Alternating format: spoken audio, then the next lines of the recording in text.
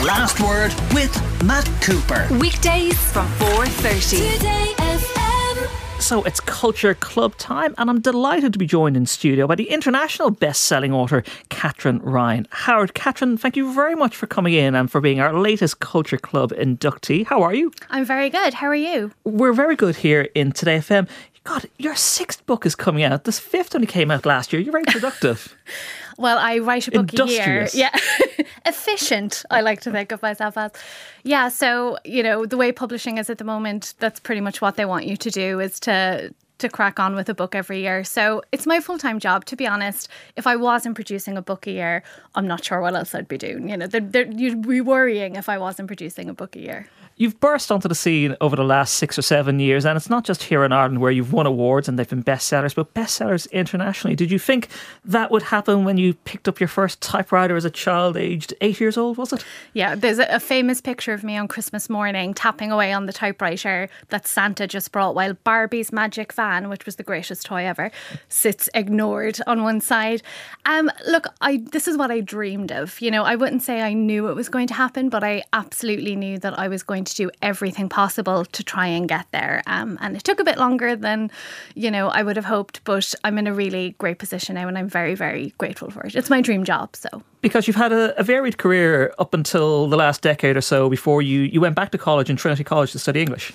I did, because I thought the writing thing wasn't going to happen and that I needed to do something other than refresh my Gmail every 5 minutes. And then 6 weeks into my 4-year degree, I got an agent, and 6 months in, I got a book deal. And because I had already dropped out of college... How does that happen? How does that happen so quickly? I mean, it's not that it happened quickly. It's, it's sort of 15 years to be an overnight success. Like, what happened is I had this book that I was in the middle of for about 2 years.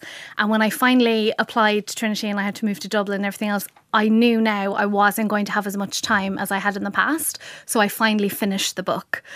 Of course, that coincided then with college beginning. So if I hadn't gone to college, I wouldn't have finished the book. But as it turns out, I didn't need to go to college to get a book deal in the end. Now, but I stayed with it. Your books are international successes, winning international prizes and being shortlisted for international prizes. And they are, for anybody, you say yourself, you're not the next Sally Rooney, you're not the next Nisha Totem, but you're in a very popular area, which is crime fiction.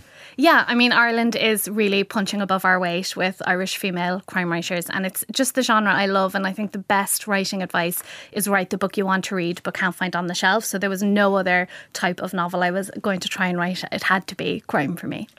Well, we'll get more into your books and book choices later on, but let's bring you back to your musical picks. Back to when you were a child in Cork growing up. What was your first single you ever bought? Tell us about it. So I don't have a clear recollection of the very first one I bought. I do remember finding out that singles existed because I don't know if you know this, but you're talking to the 1991 Munster Disco Dancing champion, aged 8 and under category. And I remember our teacher, we used to go to the class on Friday afternoons, and she's saying to us one day, girls, if you go into HMV and whatever they were, they could have been like $2.50 or something at the time, you can get a cassette and there's just 2 songs on it. And as soon as I knew that, those days as well. Yeah, and I was like, oh God, I can buy the songs that we're dancing to. So that's how it started. But I do very clearly remember Babe by Take That, because it was Mark, God love him for trying, on lead vocals. He was my favourite. Very big event for Mark fans. And I remember at the time that every afternoon around 4 o'clock, MTV would play the 5 most requested music videos. This sounds like 100 years ago, but if you wanted to see a music video, you had to sit in front of MTV and wait for it to come on. So I would dash home every day because Babe was #1 on that chart for so long. And, obviously Mark was on screen for a lot of the time. So that's the first one I really remember, like wearing out the cassette. Let's have a listen to Take That with Mark Owen singing Babe. I'd come to your door to see you again, but where you once stood was an old man instead. I asked where you'd be. You said she's moved on, you see. All I have is a number. You better ask her, not me. So I picked up the phone and I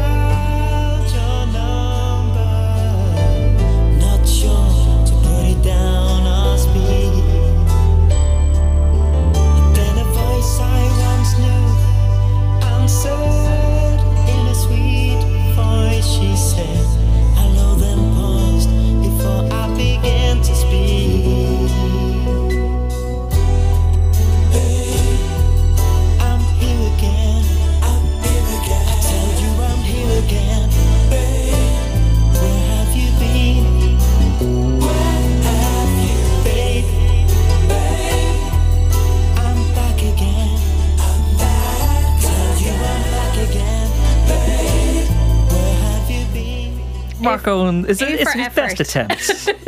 He made, he tried his best. And sure, look, there probably wasn't all the post-production back then that pop stars enjoy now. But you had a connection to him.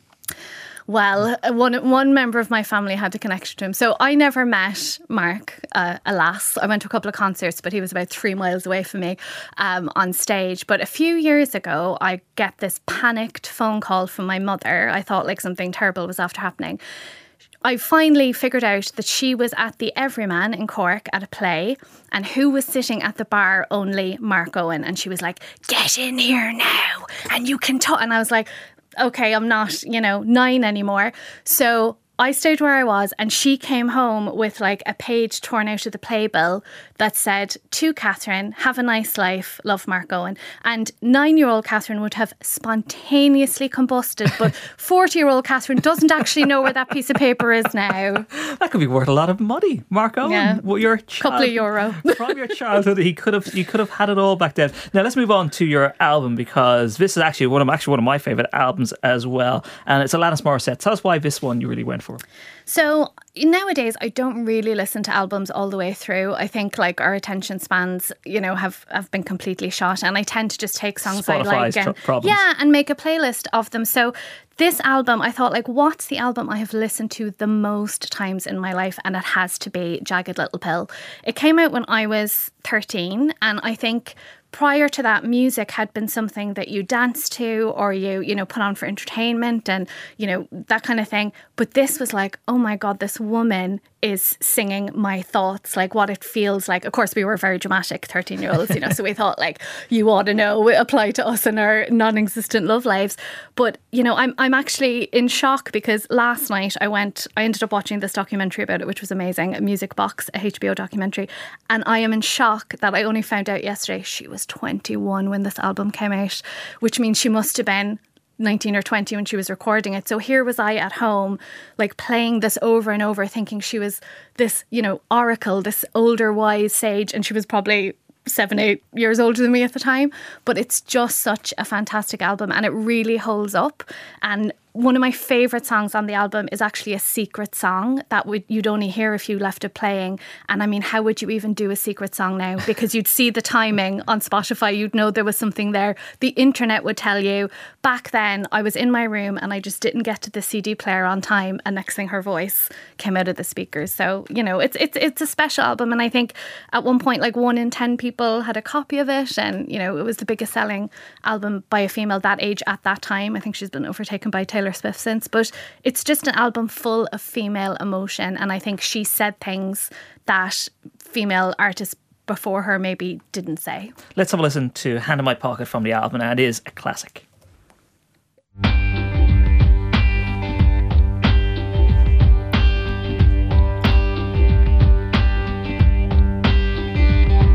I'm broke but I'm happy, I'm poor but I'm kind, I'm short but I'm healthy, yeah. I'm high but I'm grounded, I'm sane but I'm overwhelmed, I'm lost but I'm hopeful, baby. And what it all comes down to is that everything's gonna be fine, fine, fine. 'Cause I've got one hand in my pocket and the other one is giving a high five.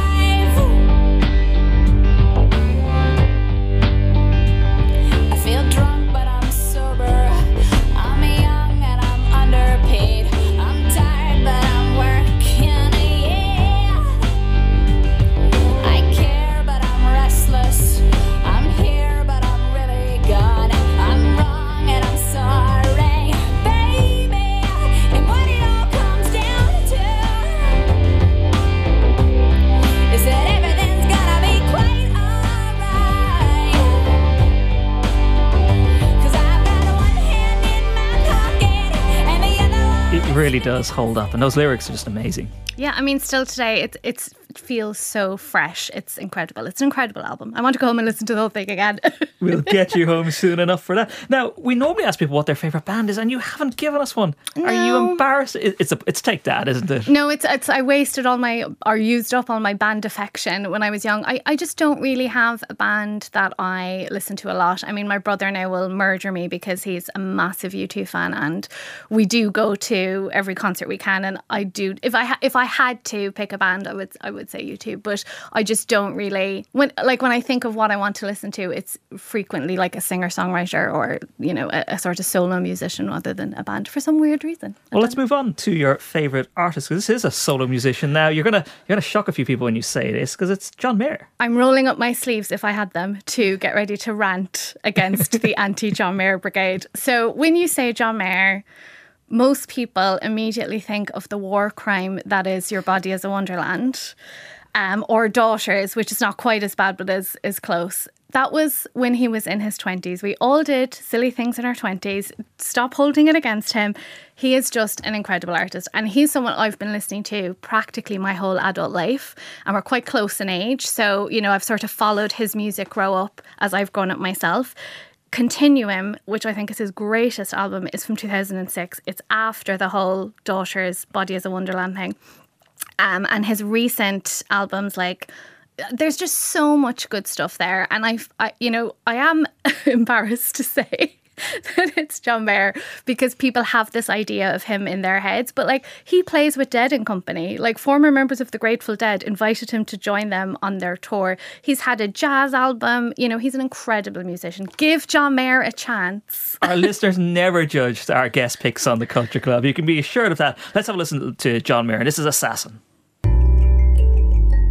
I work in the dead of night, when the roads are quiet and no one's around to track my moves, racing the yellow lights to find the gate is open. She's waiting in the room. I just slip on through. You get in, you get done, and then you get gone. You never leave a trace to show your face, you get gone. Should've turned around and left before the sun came up again, but the sun came up again.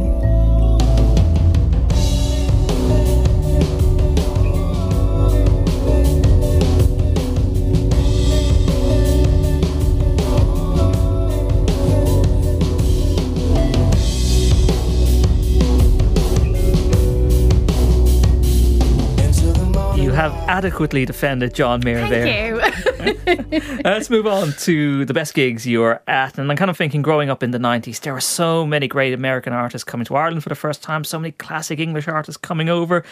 This is an unusual one, so I'm going to let you explain this choice. Okay, so this is not by any stretch of the imagination musically the best gig I was ever at. But in terms of, you know, a once in a lifetime memorable situation, I had to go with this one. So back in the day, 2007, 2008, I worked in Walt Disney World in Orlando. And I'm also obsessed with all things NASA. So I had an annual pass to Kennedy Space Center. At this time, again, I feel like I'm talking about 100 years ago, Netflix was a company that sent out DVDs and I was a member. And one day I get this email saying, Bruce Willis and his blues band, news to me, he had a blues band, are going to do a free concert in the Rocket Garden at Kennedy Space Center, which is exactly as it sounds, followed by an outdoor screening of Armageddon, which had been shot on location at Cape Canaveral. First come, first served. So I was like, you know, this is the kind of thing where if you stayed in Cork, you would never get to do. So we went and we were basically sitting in a kind of swampy field looking at actual space rockets, which are up on their ends. So they like stand tall in the garden. And he's on this little stage. There's probably a couple of hundred people there. I couldn't tell you one song they played. My memory is that his voice was not great, but we were all just there surrounded by space rockets at a working spaceport as the sun went down, thinking, that's Bruce Willis. We could have had Oasis, we could have had Prodigy at Parky Queeve, but you went for Bruce Willis, who was a comedian back in the day as well. But Bruce Willis and his blues band played Devil Woman live. Let's have a listen.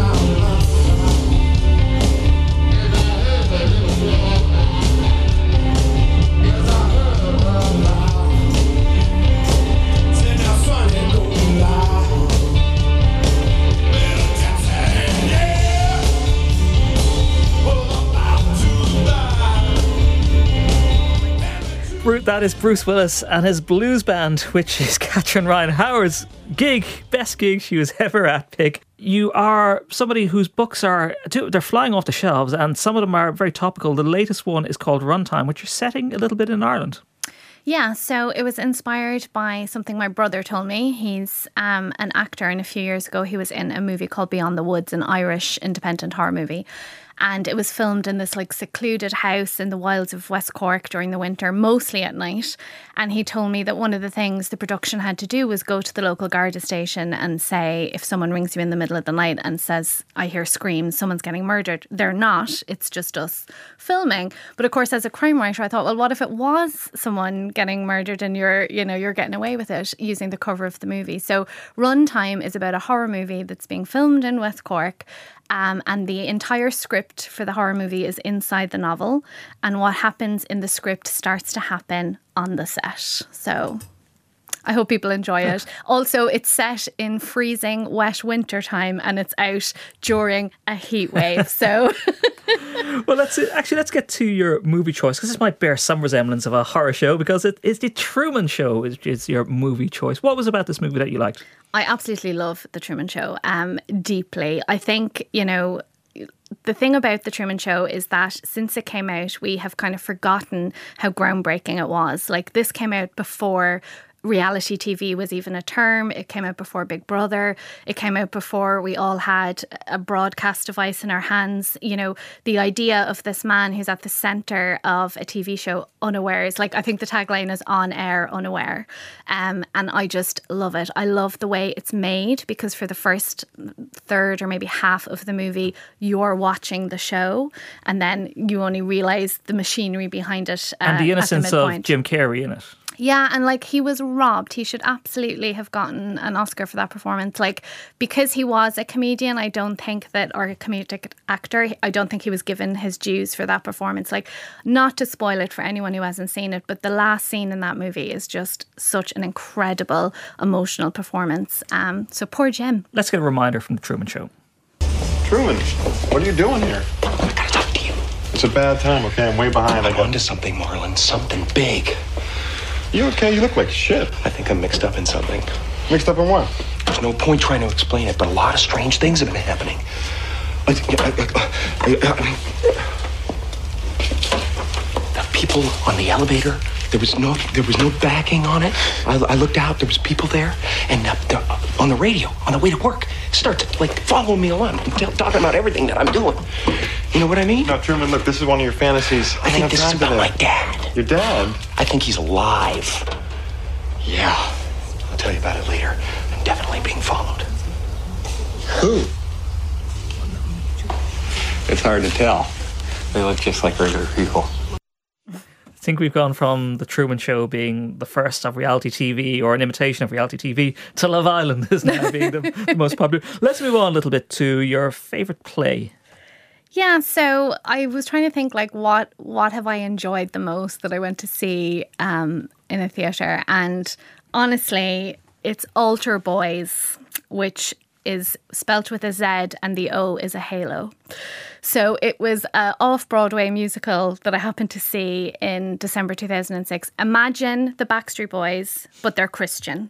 So even the way they dress is like in that all white, you know, from the Backstreet Boys era.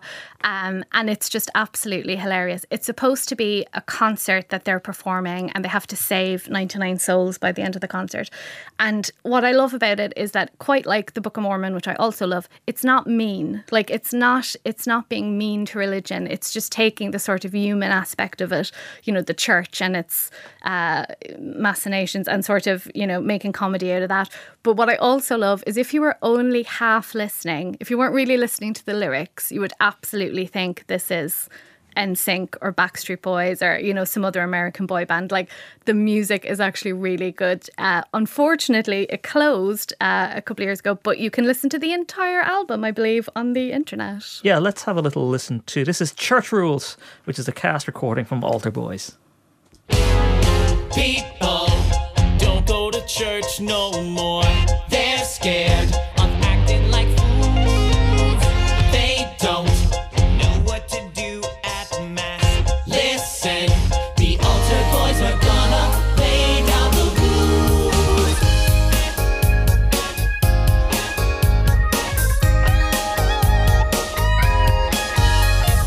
Stand up and sing a hymn to heaven. Stand up and watch the organist play. Stand up and sing a hymn to heaven. Stand up, stand up, stand up today.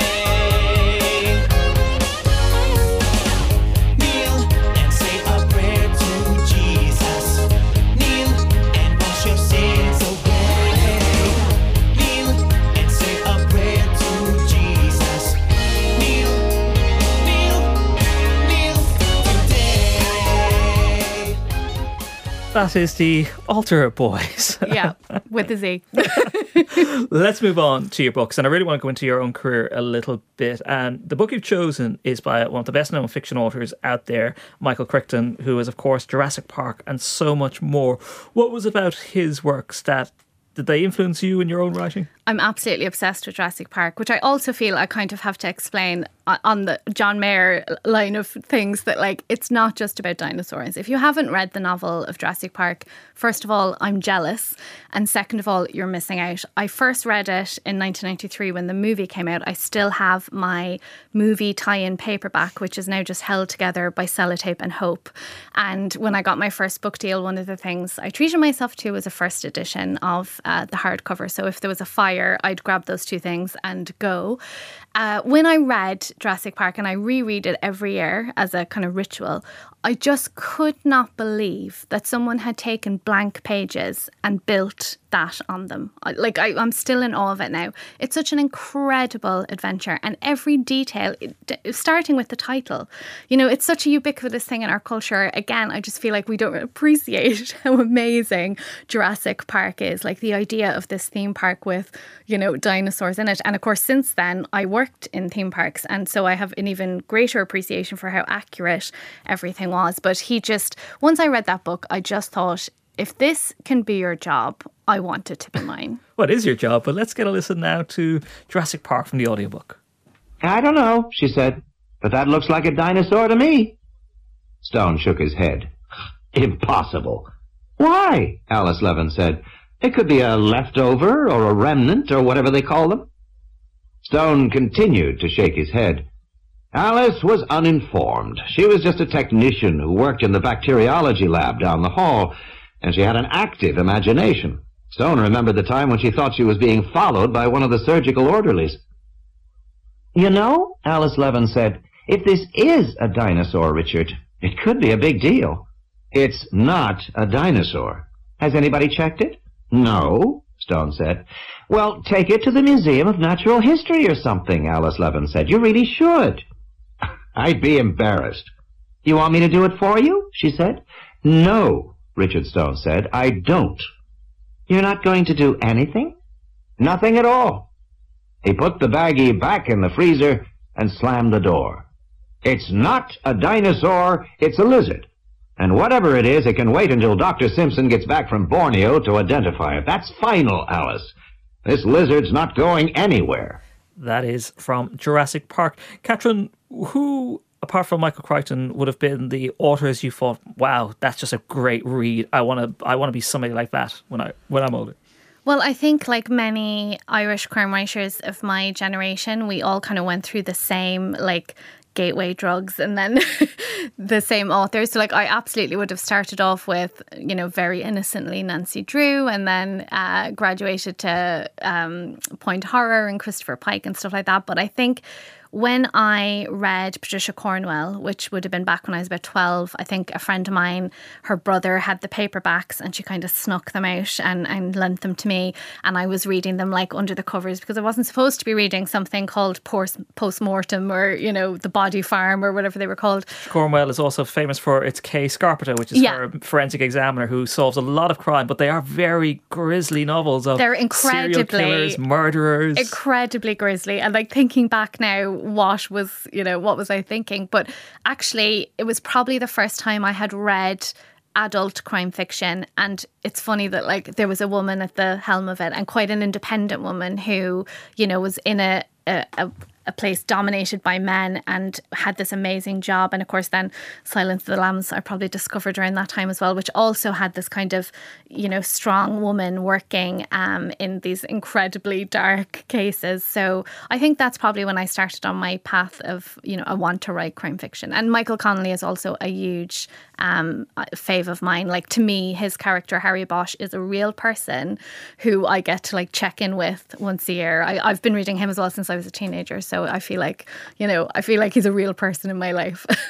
Let's move on to your TV picks. When you were a child, what was the shows that were most on the TV in your household? I mean, I think the shows that were on my TV were the shows that were on everyone's TV, because back then everyone was watching the same thing. And I suppose the 90s is when we got this idea from the States of must-see TV. So you had things like Eeyore and Friends, and you would be glued to them like when they were on the actual television. You wouldn't be watching them later or anything. And also I watched a huge number of made-for-TV true life movies about American crimes that I absolutely should not have been watching. Let's move on to some of the things you watch these days. Tell us about them. Well, my favourite thing at the moment that just finished and I'm bereft is Blackbird, which was on Apple TV. And it tells the true story of essentially a kind of blue-collar criminal who is put into this institution for prisoners with psychiatric problems to try and elicit a confession out of this serial killer. Not so much a confession, but the location of a body. They absolutely know he did it. And it was incredible. It was written by Dennis Lehane, so no surprises that it was incredible. The cast, just the way, the very disturbing subject matter was dealt with. I just thought it was fantastic. And I find myself more and more wanting things that go for 6 episodes and then stop.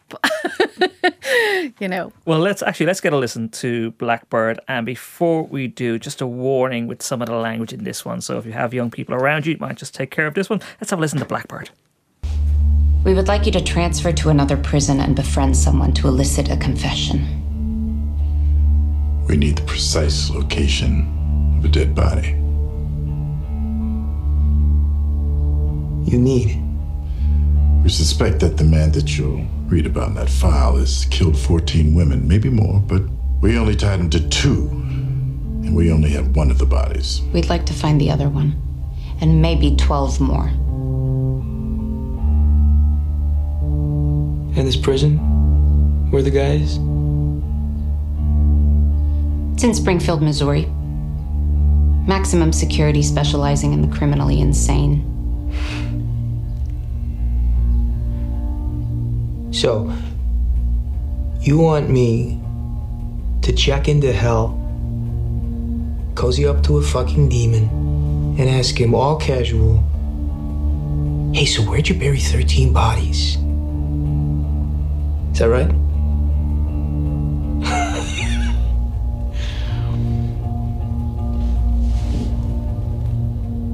Not for all the money in the world.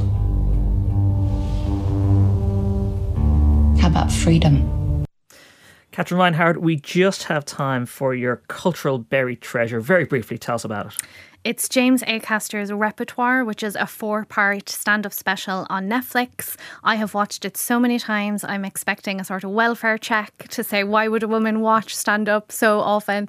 But it's an incredibly complex and just ingenious routine, and I would highly recommend that everyone go watch it. Catherine Reinhardt, thank you very much for coming in. Your latest novel is Runtime. It's out now in the shops or on its way? Yes, it's out. It should be in the shops right now. Yeah. Perfect read for the end of the summer. Catherine Reinhardt, thank you very much for coming into the Culture Club this evening here on Today FM. The Last Word with Matt Cooper. Today FM. It all happens here.